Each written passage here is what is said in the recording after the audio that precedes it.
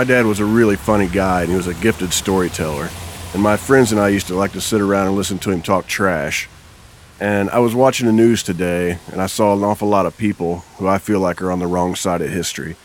And I couldn't help but think about my dad and something he liked to say. He would say, if two people love each other, there's no reason that they shouldn't be able to get married, because you can't be happy all your life.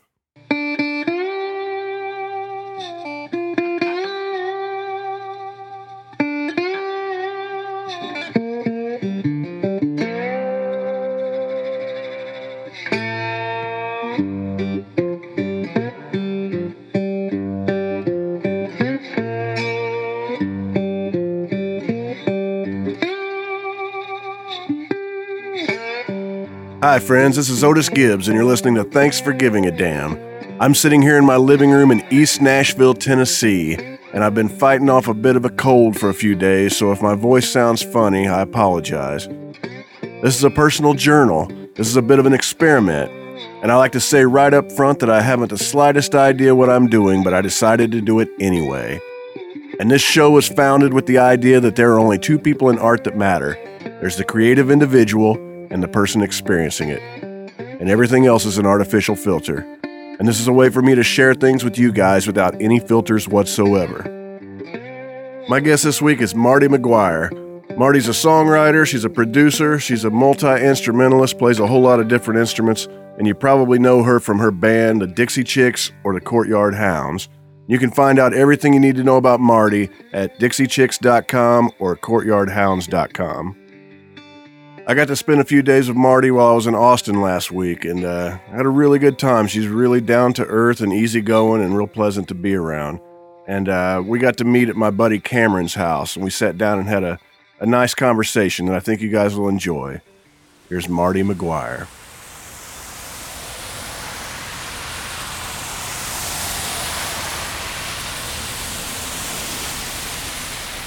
Well, in the Dixie Chicks, Emily and Natalie and I would get bored on the road because we weren't really partiers. We weren't rock stars in any way. We were very lame. On the road, we'd go shopping in the day and maybe to the zoo or, just not partiers at all. But we did find that we liked to wrestle backstage to get off a little steam and a little competitive energy. And it just became something that we did often just for fun. So we each have a wrestling name, which is not really appropriate for the public to hear, but kind of funny wrestling names. And a promoter we were working with, Louis Messina, he actually got us embroidered wrestling robes. So we each have a wrestling robe with our name on the back. And then it kind of expanded to we would wrestle and the whole crew and band would stand around, and then we would pick people that had to wrestle like it was part of the job. So we would pick like the Pilates instructor that hated the makeup artist, and we would make them wrestle, like people that were really needed to wrestle and get out a little anger. So and the road managers were always worried about broken fingers, and because we were serious, very serious and competitive with our wrestling. So who was the better wrestler? I always won. And I don't know why, because Emily's bigger and stronger than me, and Natalie is such a feisty little thing, but I just had the moves. I don't know. Did you grow up watching wrestling, or? I don't know anything about wrestling. No, it wasn't a sport I was into. I think just my sisters, and I have two sisters, biological sisters, and we grew up acting like boys. We were brutal to each other. We would have these things called kick wars, and you'd put on your soccer shin pads. You were allowed to wear shin guards, and you just kick the crap out of each other until somebody fell down on the ground and couldn't get back up. So, so I think it kind of stemmed from early kick wars. That's brutal. I know. Brutal. Actually, the first president I ever met was Jimmy Carter, who came to speak at my father's school, and I met President Ford. who also spoke at my father's school. He started a school for dyslexic kids in Dallas called the Winston School. So that was pretty cool. And then we were on the road, and you know how you forget what town you're in? You don't know where you are, and you're saying, hello, Cleveland, and it's not Cleveland. Well, we were in D.C., and I get this call, and I'm notorious for just being a grumpy morning person. And our road manager called my hotel room way too early. I think I had already laid down the law, not to call at this hour. And so I answered the phone, and she said, hey, do you want to meet the president today? And I said, no. And she said, I said, Emily? And I go, well, when? And she said, well, you got to be ready in 30 minutes. And I said, well, are Emily and Natalie going to meet the president? And she said, yeah. I said, really? They're going to meet the president? I could not fathom why they would wake up that early to go meet the president of the venue. In my half asleep mind, because every time we would go to a new arena, we'd have to meet the hockey team coach and the president of the whatever association, and they'd give us some lame award and for nothing. Yeah.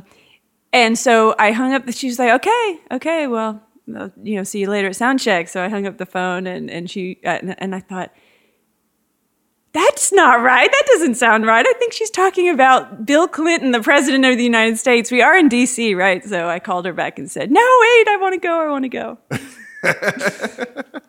Yeah. Well, was he nice?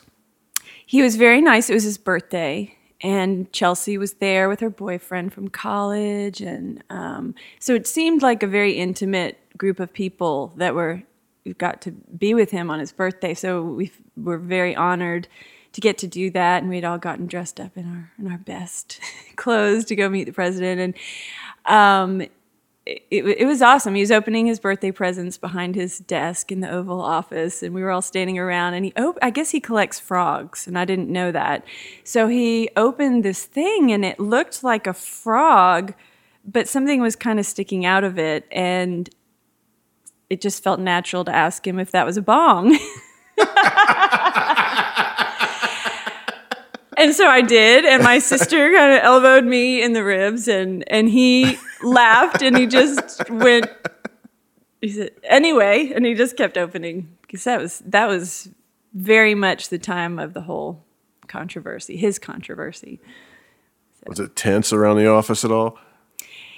It didn't feel tense at all. I really was impressed with just how personable and down to earth and sweet, and he's an Arkansas boy. I mean, he's got that Southern charm, and I really felt it. I always liked him as a president, and I thought he got a raw deal. I was like, how does this have anything to do with what kind of president he is? I don't really care what my presidents do in their private life.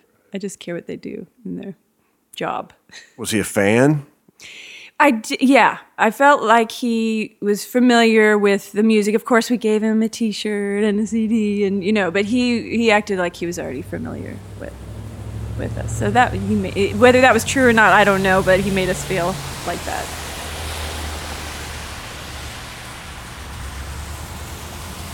When you guys were touring at a young age, were you playing the bluegrass circuits? Yeah. I joined my first bluegrass band about 6 months after I switched from classical violin to playing the fiddle. And my teacher, Johnny Thorne, who was teaching me out of Garland, Texas, he got me involved in this kids band. And the Davis brothers, I don't know if you ever remember the Davis family, but they also did the circuit. And they had a music shop and a rehearsal space out in Grapevine, Texas. And we would drive from Dallas. It's at least an hour away at the time we were driving out there. And we would drive out there, and they would teach us how to harmonize and give us individual lessons on our instruments and teach us how to be a band. And so I was 12 and only had been playing the fiddle for 6 months. So didn't know anything about improvisation or coming up with solos. I relied on music. So it kind of threw me into the fire. And then when my sister, who was 3 years younger, when she turned 10, she joined the band. It's like a year later. And we went to, luckily, the brother-sister team that we paired up with, their dad had a bus. He had a Prevost, like a brand new, amazing tour bus. That was kind of their family tour bus, but we got to go on it too. So we were riding in style, like right from the get-go, which was kind of setting us up for expecting a lot. But we went to, every year we'd go to Winfield, Kansas. That was kind of the National Flat Picking Championships, and there's a fiddle contest there, and I would enter the fiddle contest, and Alison Krauss would always beat me. And Troy Gilchrist, who was one of the brother-sister team in the band, he always entered the flat picking championships, and he did really well. He was an amazing guitar player.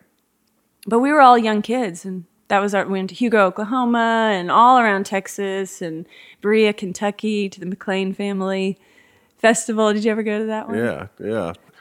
Did you meet any, was it like the bluegrass greats at this time? Did you, like... Yeah, well, looking back, I think of all these jam sessions where I'm seated next to Byron Berline or John Cowan or Bela Fleck or, or Sam Bush. And at the time, like you were telling me that you got to meet Bill Monroe at a young age and you didn't quite appreciate it. That's, looking back, I really have so much appreciation for my parents taking me to all these places and seeing Bill Monroe, and back when Ricky Skaggs was doing bluegrass, or he was kind of doing the country thing too, but that was a big deal. It always struck me how accessible those people always are at those festivals. Yeah, and they're camping, they're in their tents. Yeah. And they've got their little home base tents and jam sessions just like everybody else, and they're the headliners of the festival. I mean, it was such an amazing upbringing just to be in that, just to be around that. And they always, we were young kids at the time. Now at 43, I looking back, I was such a young kid. And, I remember Byron Berline, it would go around the horn, everybody would take a solo, and you're in this kind of circle of a jam session. And he, even if I didn't want to play, he'd always make me kind of step out there and play. And that's what they did with all the kids in the jam sessions. Everybody got a solo. Even if you were on the spoons, you got a solo. It was really great. Were you inhibited at all? I am today, even, yes. Oh, no. Especially because I came from a classical background. And again, just that having to create a solo on the spot and know what key you're in and where you can go and what the chord progressions are. Because I wasn't really schooled in music. I mean, I took some theory classes and stuff, but I'm more of an ear player. So I have to kind of hear something a couple times and then I can kind of wing it. But yeah, being on the spot and I have a lot of respect for people who can just improv and play jazz and play any kind of music and just kind of fit right in there. It's intimidating. I have respect and disdain for them. Yeah. I think you almost like have it or you don't. You're one kind of musician or you're the other. And if you're a little of both, it's really amazing. But I learned early on I'm kind of more of an ear player.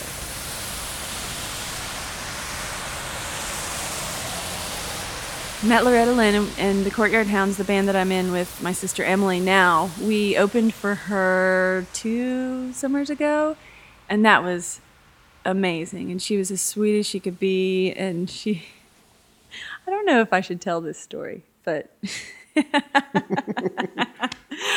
no, I probably shouldn't. It might hurt feelings, but she was just very, very honest, and she remembered us from being young players, and yeah, it was amazing how much she remembered, because you just figure somebody like that, an icon, just doesn't know who you are. Spent a lot of time with us and took the time to talk with us and take photos, and it was huge. She had a big baby blue, powder blue prom dress on, which is exactly how I wanted to see her. I'm glad she didn't walk out in jeans and t-shirt. I kind of want to remember that moment as the ultimate Loretta Lynn. There's very few people that are still around that I think of, like when they walk in the room, you're like, oh my God. And she's one of them.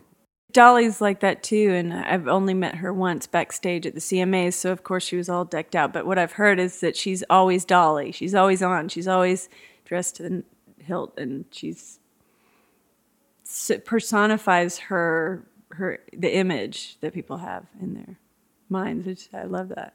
Who are some of your heroes, we'll say, that you might have gotten to meet later on?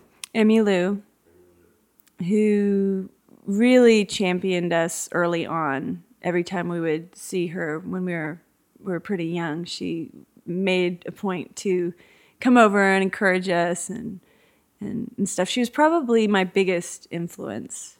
How did that feel to have Emmylou encouraging you? And just acknowledging that she knows your name. And even now, I've met her, I've been around her so many times on Lilith Fair, and Emily and I played a winery I guess 2 Septembers ago, and she said, "Hi, Marty. Hi, Emily. And how are you girls doing?" And I just was still in awe that she remembered our names, you know. And I just remember one album in particular. It was actually on cassette tape. We would drive from Dallas up to the Northeast to Pennsylvania, rural Pennsylvania, every summer, and we would play Roses in the Snow, the album of Emmylou's, over and over and over and over and over and over and over. And that was such a big influence to us wanting to play fiddle and banjo and sing harmonies. And what I take away more than her music is just how her career has done these twists and turns, and it really seems like she's one of those longevity artists that keeps reimagining herself and redefining herself and following where her musical taste, probably her personal musical tastes are taking her, and not really worrying about where she's been and trying to top that or stay stuck to that style. She keeps evolving, and then she will go back and play some small thing or do what you're talking about. Seems like she really does it for the love of music. She lives it.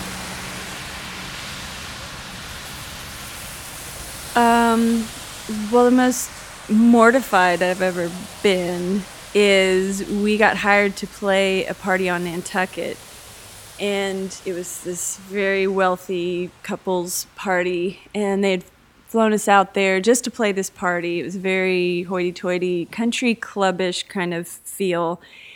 And we had been at soundcheck all day, and there was no air conditioning, and we were really hot, and that was back when we loaded in our own stuff and loaded out, and we were part of everything. And so it came time for the show, and we got all ready. We'd been at the venue all day trying to get everything set up, and so the food came out. You know, the line, people started getting in line. And so I was all dressed for the show and looked presentable. It's not like I was in my sound check clothes. And so I grab a plate and I get in line because there's nothing backstage. There's not even water. And the woman who hired us to play the party came up to me and snatched my plate out of my hand in the middle of the line with all her guests and said that the food wasn't for the band. Oh. And I have never felt so much shame. And I just couldn't believe she was so rude. And she hadn't fed us all day. And for that moment, I just thought to myself, I will never, ever treat anybody, no matter what they are doing. I would never treat anybody like that. And it really affected me for a long time, how horrible she was to me and how she shamed me. Wow. Yeah. Why did she even hire you for the gig if she was going to treat you like that? Well, what I found out later was that she wasn't very happy that our lead singer was flirting with her husband. So she was having a bad day, and she was taking it out on me. So that made me feel a little bit better that she was having a hard day, and maybe wouldn't have done that normally.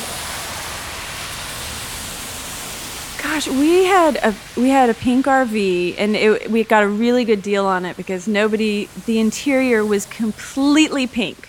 pink carpet, pink couches, like kind of a mauve-y pink, and I guess it just couldn't sell because it was so ugly. And we had a song at the time called Pink Toenails. So we thought it was fate that we get this reject RV on the lot and we get such a great deal. And I can't believe we never really broke down. I mean, and the miles we put on that thing, and we hit all kinds of things, and we're just terrible drivers, and it seemed to hold up, and it took us a lot of places. I do remember we were in that pink RV, and I don't remember where we were, someplace in Texas on some very barren highway, and there was a tornado coming, and we were listening. We could feel the weather changing, and we could hear on the radio that a tornado was coming, and then it's coming like to the town we're just about to go through. And the winds pick up, and this thing is like a shoebox on wheels. It's so cheap. And have you ever been in just a really bad RV? Yes. You just, it just feels like a cardboard box. And we were like, we've got to do something. And we didn't have time to outrun it or turn around. And so we started hearing the sirens going off in the town. So we pulled over and we did what you're not supposed to do, which is crawl under an overpass. I found out later that it'll suck you out. I didn't know that. Yeah, so that's the worst place to be. Maybe not as bad as being in your RV, but so the whole band got out and we ran and we waited for the tornado to pass and the sirens to stop. And we were okay, but that was a little scary. You live outside of Austin? Right now I live out in Lakeway. It's not great. I'm trying to move a little closer to town, actually. But as a city as a whole, I love Austin. I've never felt more at home. Growing up in Dallas, I just always thought of Austin as the cool part of Texas, and Dallas wasn't. So I was always trying to get to Austin. I went to Southwestern University for a couple years, and that's out in Georgetown, just north of Austin. And so we would sneak down and I had my older sister's expired driver's license, and somehow I would get into bars with that. And, they were a lot more lax back then. It wasn't a big deal. And I just always kind of put Austin on a pedestal because I had so many fun times here and heard so many great bands here. So between living in Dallas for 25 years, I then moved to Nashville for a couple of years, and I really didn't enjoy living in Nashville. I think our record, the Dixie Chicks, had just kind of broken, and we were on the radio, and I just felt like it was kind of this mainstream country town with Music Row, and you'd go to the grocery store and people already had a Sharpie in their hand. It just felt very fanfare-y, like fanfare that they do in Nashville. I don't know. I think Nashville is a lot cooler than I gave it credit for, and it's gotten a lot cooler. But at the time, it felt just very much like I was under the microscope. So moving back to Texas felt right. And I love raising my kids here. I have 3 daughters, twins that are 8 and a 4-year-old. And they go to the Waldorf school, and it's just such a great school, and so many musicians have kids there. And then, you're just right here with all this amazing live music. And I feel really musically inspired here, too. I felt like we were always bucking a little bit of the industry, early on. And I think having the background in bluegrass and then playing clubs for years and before we signed a deal was really good. I felt like we had a lot of maturity and knowledge to know, okay, that doesn't sound right and that does sound right, and an appreciation for just the hard work and what all the jobs that make a band get to perform, all those jobs. We did those jobs. We used to run sound. I ran sound from the stage. This is actually funny.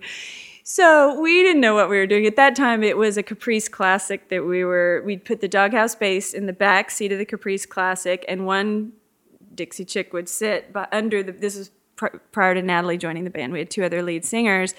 And I think Robin was the smallest, Robin Lynn Macy. She would sit under the head, the arm of the bass, and the fingerboard, and she'd kind of crouch back there. And then 3 of us would be in the front seat. And then we'd get the banjo and the guitar and the fiddle in the trunk.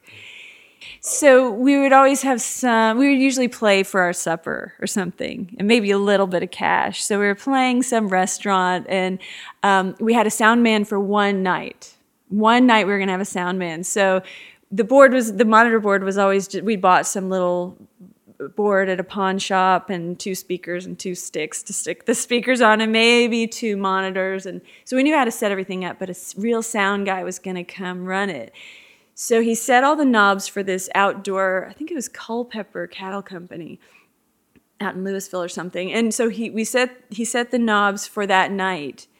And we were so naive, we took a picture of the board and where he'd set the knobs, and we thought that's all we had to do for every gig. So we stuck the picture on the top of the case that folded down to cover the board. I think it was like a 10 or 12 channel board.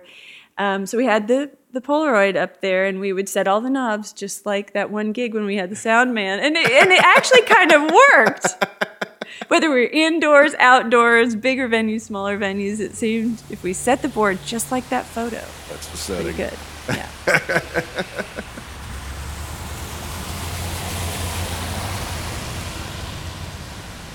Well, I had heard we just went to LA and wrote with Ryan, and I didn't know what to think. And Emily had a phone conversation with him prior to it, and she's like, I don't know how this is going to go, because all I know is I kept hearing pinball machines in the background, and he kept saying, "Roll, ball, roll." And she was just so confused, like, what is going on? He wasn't really present in the conversation, and he was kind of talking a mile a minute. And once I got there, I figured out what that was. I think he's such a musical genius that he's like one of those artists that creates constantly, and he can't shut his brain off, and he'll explain it this way too. And he doesn't do drugs anymore, and he doesn't drink, and so he probably has this kind of addictive personality. So he's gotten into vintage pinball machines. So he has this huge warehouse just for himself. It's not open to the public. He thinks he owns almost every vintage pinball machine ever made, and he can rattle them off. He was sitting there one night just rattling off all these different, and I wasn't a big pinball person, so I didn't know any of these machines, but somebody who would be very impressed with his collection. So the whole time he's like that. He's just constantly creating, and it's fun for somebody like Emily and myself just to have a constant flow of lyrical ideas and musical ideas, and you just feel like you're just grabbing them from the air, like, oh my gosh, that's great. Oh, that's great. That's great. And it was really, really fun. And because I'd heard some horror stories about him and being kind of volatile, and I think that was like in his early days, maybe when he was drinking or doing drugs or something. But he's delightful to be around. I felt like we worked well together too.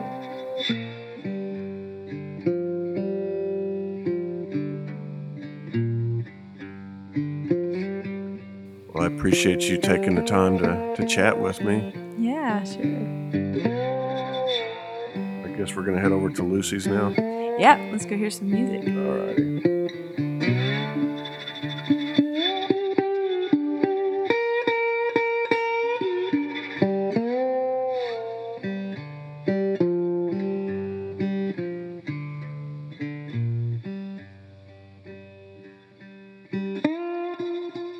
I'd like to thank everybody for listening in, and I'd like to thank Marty for meeting up with me at my buddy Cameron's house in Austin, Texas. You can find out everything you need to know about Marty at DixieChicks.com or CourtyardHounds.com. If you'd like to help support this show, just go to OtisGibbs.com and you can pick up a CD, a t-shirt, you can download any record I've ever made, you can buy one of my photographic prints, you could buy one of Amy's records, you could buy one of Amy's children's books.